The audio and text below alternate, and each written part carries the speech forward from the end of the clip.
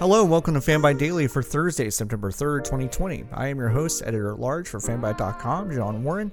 I'm here to take you through the headlines and games entertainment in less than 10 minutes. Let's go! Today, Nintendo dropped a number of previously teased but nonetheless massive game reveals this morning, and a Super Mario-themed Nintendo Direct celebrating the plumber's 35th anniversary.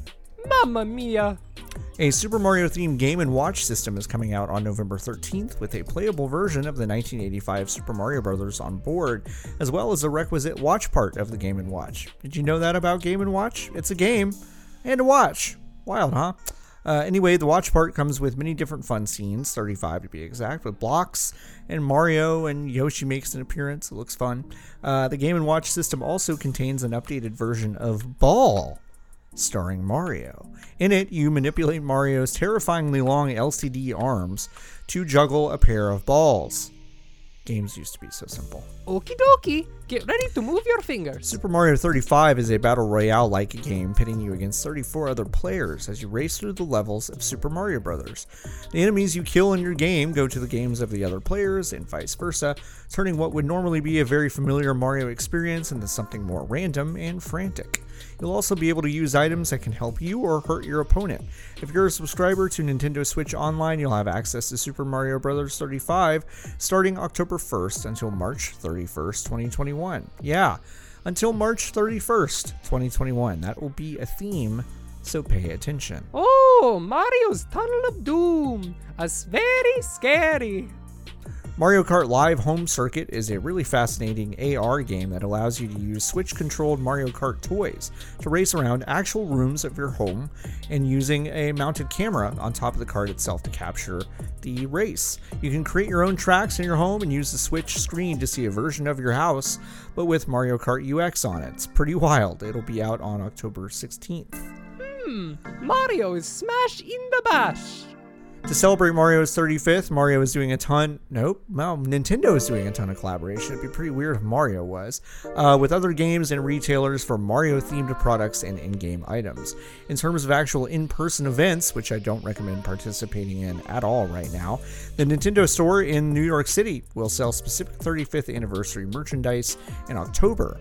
Other IRL collaborations include Mario-themed gear from Puma, Black Milk, Jakks Pacific, Hasbro, and LEGO.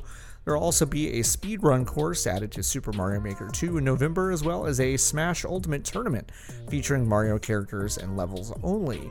Expect a Mario-themed furniture suite to make its way to Animal Crossing New Horizons soon. In January, a new Splatfest event is scheduled in Splatoon 2, pitting the Super Mushroom and Super Star power-ups against each other. Oh, I can swim very fast if someone is chasing me.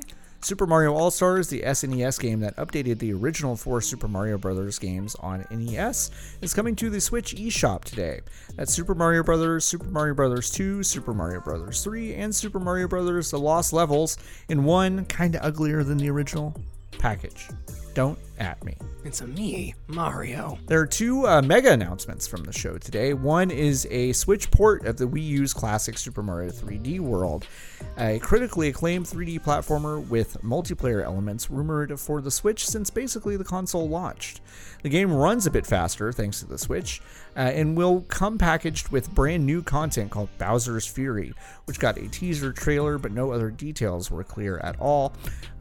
Super Mario 3D World and Bowser's Fury will come to Switch on February 12th, 2021. Oh boy, look at that keyboard.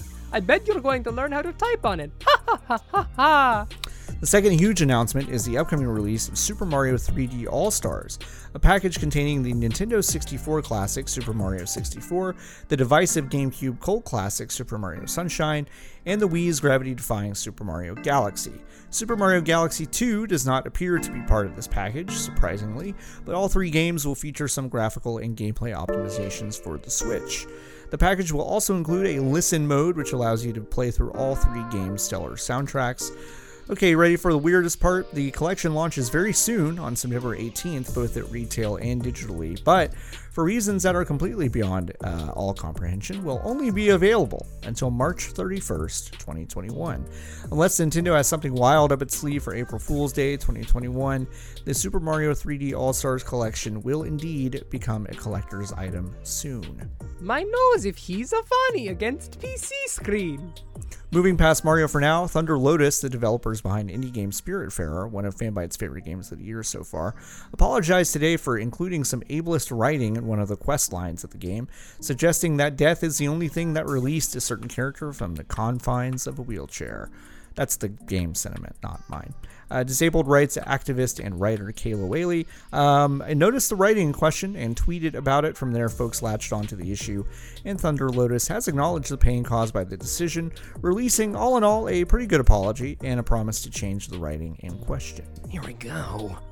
Finally, embattled Skullgirls developer Labs Hero has laid off its remaining staff following a parade of high-profile departures from the company amid wildly unprofessional behavior demonstrated by its lead, Mike Zaymont.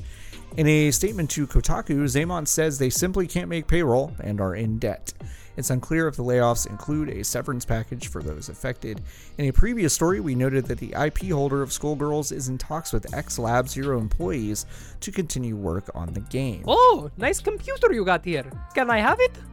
That's it for Fanbyte Daily for today. Join us again tomorrow for the last episode of the week. Thanks so much to Ren Price, not only for her time and work this summer for her internship with us, but for the wonderful sound effects from tonight's episode. Please check out our other shows at fanbyte.com/podcasts. Thanks so much for hanging out, and y'all have a great night.